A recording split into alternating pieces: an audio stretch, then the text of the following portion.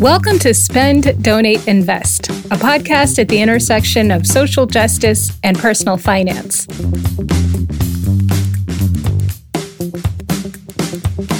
Let's talk about how we can spend, donate, and invest more in line with our values.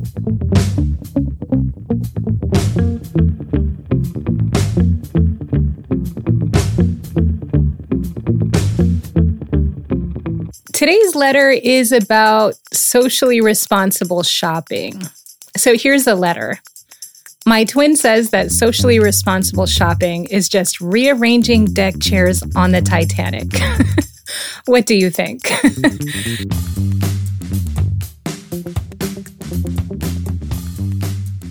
Okay, so your twin's a skeptic. And I think it's good to keep skeptics around. But what's funny about it is your twin's attitude might be a little bit of a self-fulfilling prophecy, at least as far as socially conscious purchasing goes.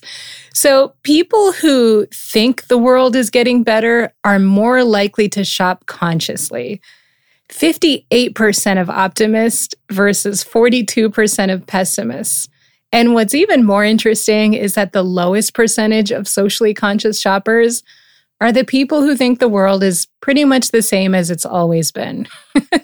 So 34% of those folks shop consciously. And that research is according to Good Must Grow in partnership with Supportive Research Solutions. The sampling was provided by Dynata. I'll include the link to the data in the show notes.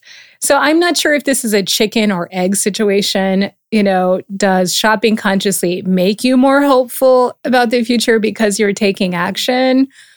Or does feeling hopeful empower you to try to make changes like shopping consciously?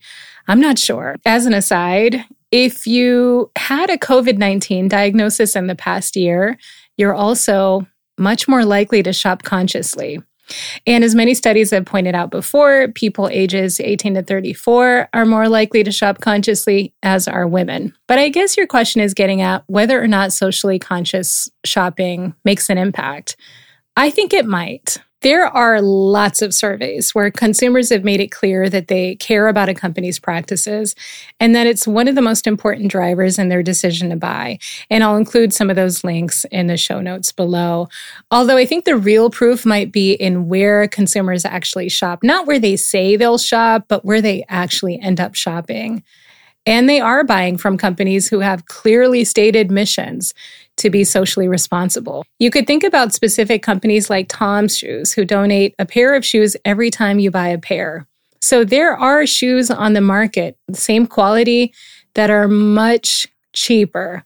But still, many consumers prefer to buy Tom's.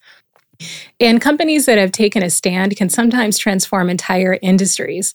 Think about the skincare and cosmetics industry. We've seen the conversation go from a few companies championing the fact that they stopped testing products on animals to it being pretty common for companies to make it clear to consumers that they've stopped testing on animals and stopped using ingredients derived from animals. I remember the first time I saw the word vegan on a bottle of lotion, and nowadays it's not at all unusual. Movements like this put pressure on all companies in the industry. If you look at the fashion industry, there has been a real conversation about the harms of so-called fast fashion and the inexpensive, lower quality clothes that are almost created as disposable garments to last only one season before disintegrating. So thrifting your clothes was not a widespread in the 80s or 90s or even the early 2000s. When I was a kid, thrifting was seen as a marker that you couldn't afford to buy the new stuff. Not that you valued the quality of long-lasting clothes or that you were conscious of the environmental impact of needlessly buying new. And things have changed so much in the past decades. Thrifting is widely viewed in the U.S. as environmentally conscious and a way to demonstrate your own creativity and identity. More and more brands have popped up that are committed to sustainable manufacturing methods, including recycled fibers and reducing the environmental impacts in other ways too. At the same time, there's still a fledgling conversation about the working conditions for the people who make the clothes we buy and wear. There are even apps now where you can scan a garment and find out its sustainability score. Companies wouldn't do this if they didn't see that consumers were willing to pay for it, and often to pay more for it. So yeah, there is some value in spending your dollars consciously with companies that are committed to social responsibility. It's not the entire solution by any stretch of the imagination, but it's something. So if you're given the choice between two products, if you know that one company is a better global citizen than the other, and you can afford to make the more socially responsible choice, then go for it.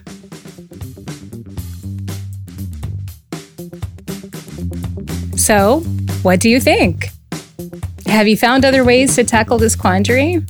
Or do you have a different question? If you ever have a question about how you spend, donate, or invest, or anything else related to doing good with your money, send it in and I'll do the research, ask experts, and share what I find out. Check out the show notes for the email address to send in your questions. If you think there should be more conversations like this, please write a review for this podcast on iTunes. This is the biggest support you can provide this podcast.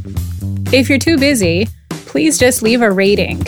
And of course, please share this episode with anyone who you think might find it interesting.